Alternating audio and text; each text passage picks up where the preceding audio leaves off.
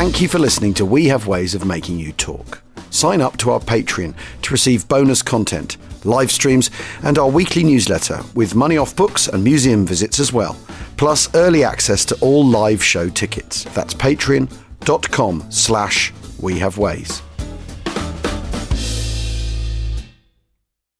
Another day is here, and you're ready for it. What to wear? Check. Breakfast, lunch, and dinner? Check. Planning for what's next and how to save for it? That's where Bank of America can help. For your financial to-dos, Bank of America has experts ready to help get you closer to your goals. Get started at one of our local financial centers or 24/7 in our mobile banking app. Find a location near you at bankofamerica.com/talktous. What would you like the power to do? Mobile banking requires downloading the app and is only available for select devices. Message and data rates may apply. Bank of America N.A., member FDIC. When you need mealtime inspiration, it's worth shopping Kroger, where you'll find over 30,000 mouth-watering choices that excite your inner foodie. And no matter what tasty choice you make, you'll enjoy our everyday low prices, plus extra ways to save, like digital coupons worth over $600 each week. You can also save up to $1 off per gallon at the pump with fuel points. More savings and more inspiring flavors make shopping Kroger worth it every time. Kroger, fresh for everyone. Fuel restrictions apply.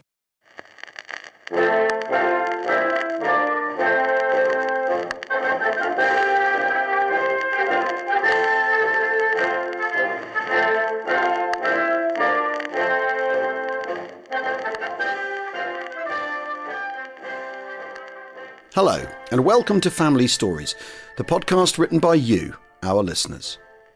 This week's Family Stories take us from hiding with the Chetniks to 3 generations at sea, through life on a troop ship, and the revenge of a PT instructor.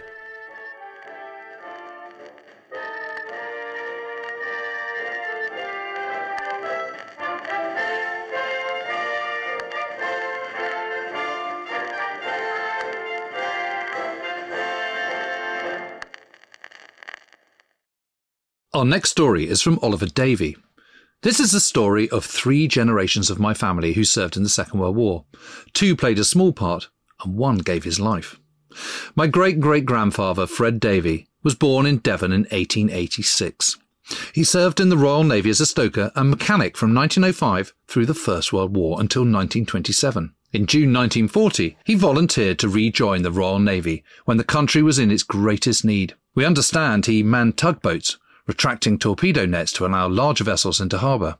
Unfortunately, we don't have any more details, but it was obviously an important job and a useful way for a seaman in his late 50s to serve his country. Fred's son, my great-grandfather, Arthur Leonard Davey, was born in 1904 and in 1920 added 2 years to his age in order to join the Navy. He travelled the world on many vessels until January 1939, when he joined the light cruiser HMS Gloucester. His military record described him as having a very good character and superior efficiency, propelling him to the rank of chief stoker. HMS Gloucester joined the Mediterranean Fleet in 1940 and was involved with the Malta convoys. Following the invasion of Crete by German paratroopers in May 1941, the Gloucester was tasked with intercepting reinforcements, but came under repeated dive-bombing attacks by Stukas. Despite a diminishing supply of anti-aircraft ammunition, Gloucester was not ordered away from the battle and was eventually sunk. It's unimaginable to think what it must have been like to experience an aerial attack down in the engine room, especially as the end became inevitable. The last entry on my great-grandfather's war record states, 22nd of May, 41, missing. He was, however, not declared dead until after the war. My grandfather, Roy Davey, was 15 years old when he lost his father. Having grown up in Ivybridge near Plymouth, he was hoping to start a career on the Great Western Railway that passed through the town. However, his father had expected him to continue the family tradition of joining the Navy, which his now widowed mother insisted upon. So in 1942, he joined the Fleet Air Arm as an apprentice mechanic. He served at bases around the UK throughout the war and afterwards, working on such planes as Swordfish, Corsairs and Seahawks until he left in 1957. In 1947, he was based on HMS Sanderling, now Glasgow Airport, when a group of Wrens were being shown the cockpit of a Seafire. As they climbed down off the wing, he was offering a hand to them so they didn't fall. One headstrong Wren refused his help, slipped and fell at his feet. This was my grandmother, and they were married 60 years. And that was from Oliver Davey.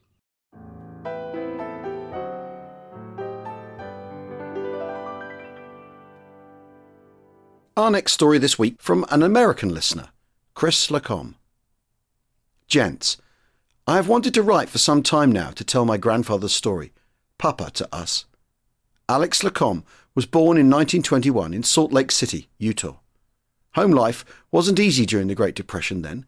As he put it, in 1939, some absolute twit decided to take over Poland, and life changed for all of us. Alex joined the Army Air Force in 1943 and entered basic training in Florida. He became a tail gunner on a B-24D, flying with the 450th Bombardment Group, 722nd Squadron. After training, his crew were given a brand new plane to fly to Italy. They headed out with a layover in Trinidad and then on to Manduria Airfield in Italy. When asked years later what he thought about going to fight a war, Papa said that it was something he had to do. He didn't object, nor did he want to go, but it was his duty to do so.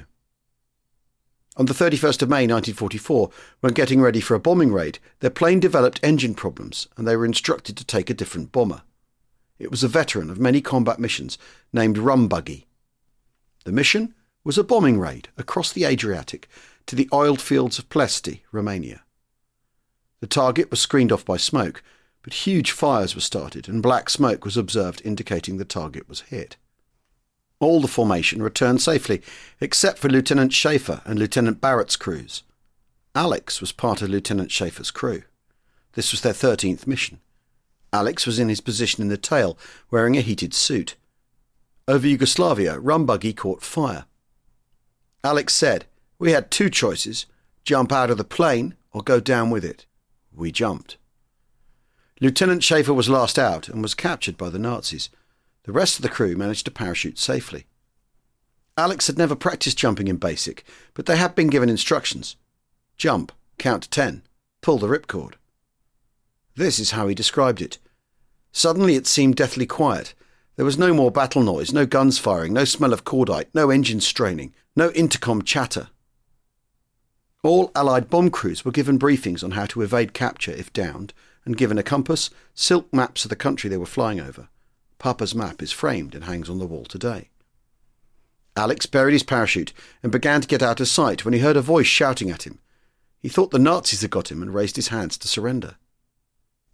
He said, "What else could I do? I wasn't armed to fight a group that knew the area." Then a little old lady appeared from behind a tree and I thought, well, the jig is up, they know where I am.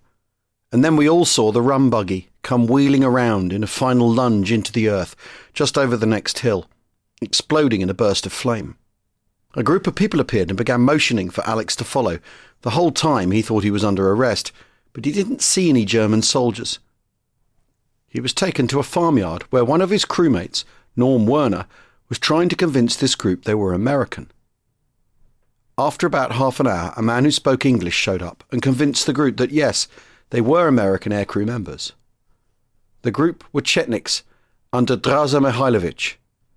At great risk to their own safety, these people cared for and hid Alex and hundreds of other Allied aircrew and soldiers over several months.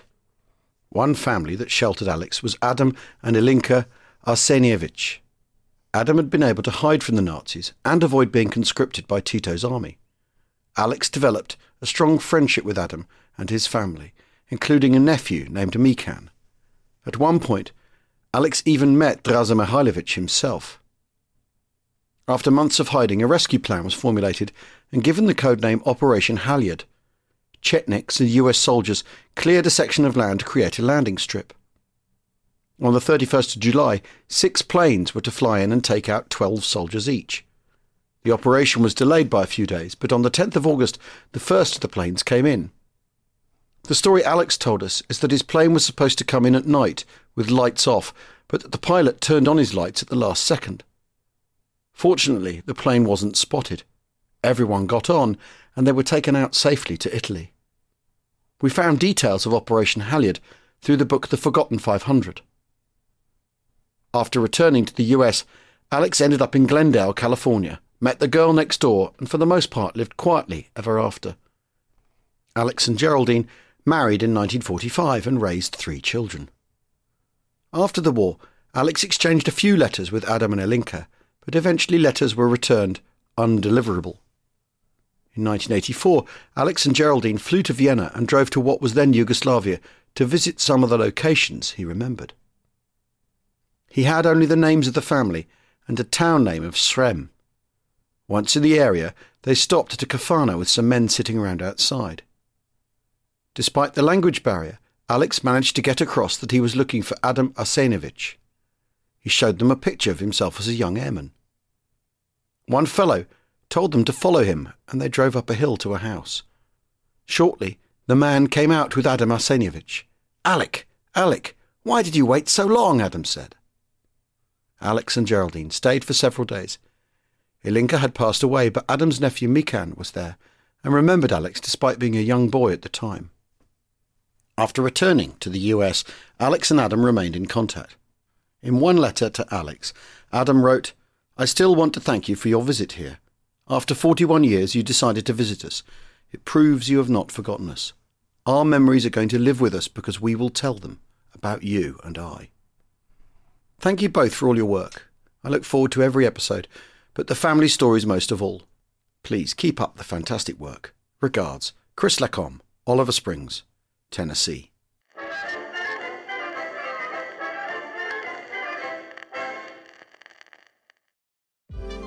eBay Motors is here for the ride. With over 122 million parts, you can make sure your number one ride or die stays running smoothly. Brake kits, LED headlights, bumpers, whatever your baby needs, eBay Motors has it. And with eBay Guaranteed Fit, it's guaranteed to fit your ride the first time, every time. Plus, at these prices, you're burning rubber, not cash. Keep your ride or die alive at ebaymotors.com. Eligible items only, exclusions apply. Our next story this week comes from James Pierce. Your recent request to IC members for family stories for the podcast has raised my interest in my family in wartime. My father, after training in Beaulieu, was posted in India with the SOE and ran agents in Siam and Malaya for much of the war as part of Force 136. Interestingly, his regimental service records are blank for this period. My mother was secretary to Gladwin Jebb in the Foreign Office, and on the day war was declared, was called into the office to help issue telegrams. My uncle was in the Fleet Air Arm and was shot down by the Japanese. His body was never found.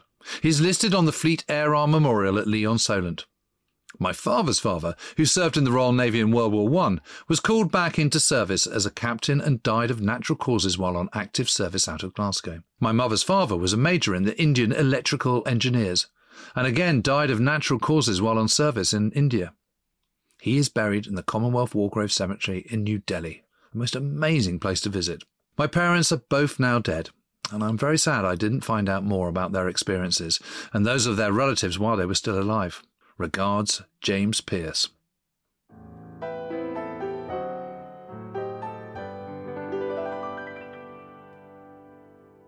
Our next story this week comes from Steve Peckham. When my dad moved in with us, I was sorting through some papers and was about to throw away an old notebook. Leafing through it, I found this narrative written by him on his travels at the end of 1942, from basic training in Thirsk to Port Tewfik in Egypt. He wrote as follows. We all collected in the town hall at Thirsk for a final talk and instructions. The company sergeant major said a few words, finishing up with "Cheerio and God bless you all." As he walked out of the hall, amidst hearty cheers, there were tears in his eyes. We all liked that Cockney sergeant major. He was a decent chap. Then came a march of about 2 miles to the station carrying all our kit. Our departure was no secret. The locals came out to wish us the best of luck. The train reached Glasgow in the early light of morning and then up the banks of the Clyde, through the shipyards with work going on under arc lamps, to Journey's End at Greenock at 0300 hours. We stood on the station looking out into the harbour, wondering which ship was going to take us to our unknown destination. As we were taken out in a lighter, it soon became obvious we were about to sail in the famous Queen Mary. The accommodation was hammocks and crowded. After settling down, there was a mad rush for the canteen, where everything was like peacetime, chocolate, biscuits and cigarettes, all made in America, by the way. We set sail and immediately hit bad weather. Everybody was being sick, but I managed to keep vertical and only missed 2 meals in the elaborate dining hall. In a few days, the sea and the fellows' stomachs began to settle, and boxing was organised on the main deck aft. Christmas Day was just like any other day, nothing to do except sit about on deck. That may sound boring, but being in the army with nothing to do is a novelty on its own. In the evenings there was always the RAF dance band to listen to on the promenade deck. Monday the 28th was much warmer, and I put on my tropical shirt and shorts and got my first sunburn. Great excitement was caused by the sight of flying fish skimming over the water. Today, Lockheed Hudsons were still to be seen occasionally. Tuesday the 29th, we were alone in a sea smooth as glass, of a colour blue that had to be seen to be believed. Flying fish and schools of porpoises leapt high out of the sea. Wednesday the 30th, a convoy was sighted, and at 1500 hours through the heat mist, the black outline of the mountains of Sierra Leone came into view. By 1700 hours, we were anchored in Freetown Harbour after coming into the bay through a gap in the submarine nets. The heat was terrific, and below decks the sweat just rolled off continuously. The first impressions of Freetown was the colour, just like the vivid colours of Technicolor films. The gold of the sand, the green of the trees, and the heat rising off thickly wooded hills. Some natives came out in their boats, made from hollowed tree trunks with a triangular sail. They dived for coins, but nothing less than sixpence. At sunset, we were not allowed on deck unless sleeves were down, trousers tucked into socks, and exposed portions smeared with anti-mosquito ointment, as Sierra Leone is malaria-ridden. Tuesday, the 5th of January 1943, we anchored in Cape Town at 09:30 and were browned off by the news that we could not go ashore. It looked such a delightful town with its houses rising up in a gentle slope to the foot of Table Mountain. All the time stores and oil were being taken on while people in launches came out to have a look at us. Before leaving Cape Town, we were each allowed to send a cable home. The anchor came up at 04:30 hours on Thursday the 7th, and we sailed out with a destroyer escort which stayed with us for about 12 hours. I celebrated my 22nd birthday on the 10th with half a dozen oranges. Monday the 11th was the hottest experience. Sweat poured off in buckets. At meals you had to keep on mopping your face to prevent the sweat dropping in the tea and making it salty. Friday the 15th, the rocky coast of Arabia was sighted, and the anchor dropped at 09:30 outside Aden. Native boats made for us with goods to sell. Several queer hawk-like birds hovered over the ship. The land itself seemed to be nothing but mountains, rocks and sand. The stay in Aden was not long, and we pushed on into the Red Sea through very hot weather. Soon came the time for packing and changing back into battle dress. The Mary finally anchored on the 18th January 1943 at 0800 hours. A very fast and pleasant journey.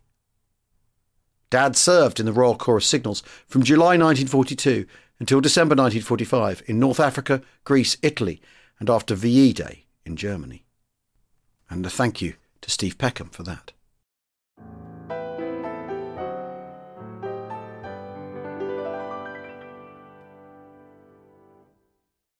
And our final story this week comes from Jean Ott. There are so many family stories I could tell. My grandfather-in-law, who was a member of the 517th PRCT, and how he stayed in Naples to set up a switchboard with his girlfriend. Or my great-uncle, who was in a mobile anti-aircraft unit that was at Remagen, and his picture of an AR-234 jet fighter overhead. Or maybe my grandmother, who told stories about riding the train between New York and Indiana, where she was going to college, and the soldiers she met and then wrote to. For me, though, my fascination started with my paternal grandfather, who always referred to the Second World War as his war. Born in Austria in 1919, he came to this country in lederhosen, of all things. Upon arriving in New York Harbor, his mother, Sabina, insisted he was to be an American boy. The lederhosen had to go. He embraced this completely, growing up in the Bronx, playing baseball, drinking Cokes and smoking Camels. He grew into a gifted athlete, and while he wanted to be a professional baseball player, his mother insisted no son of hers would get paid to play a child's game. What I haven't mentioned about him yet was he was also Jewish, and that detail becomes important during his service. He actually heard of the Japanese attack on Pearl Harbor while at a New York Giants football game. After being drafted, he found himself at Camp Butner in North Carolina, assigned to the 830th Quartermaster Railhead Company. I think this was always a disappointment to him, as both his older brother and younger brother served overseas, but being legally blind in one eye kept him away from enemy fire. While today Camp Butner has been absorbed by Fort Bragg, during the war it was a separate installation, and there were German POWs at the camp. As his discharge papers assert, my grandfather's classification was 283 athletic instructor, and given his physical acumen, one of his responsibilities was leading those German POWs through daily calisthenics, including sit-ups and squat jumps. Even during the winter, North Carolina was warmer than Germany, and the spring and summer months could be especially brutal for men used to a Baltic or Bavarian climate. This led to sweating and probably some muttered curses. Even decades later, it was clear he took a good deal of delight in all of this and was clearly still amused that the so-called master race got their daily workout from him, a nice Jewish boy from the Bronx. All the best, Alan James. That was from Jean Ott.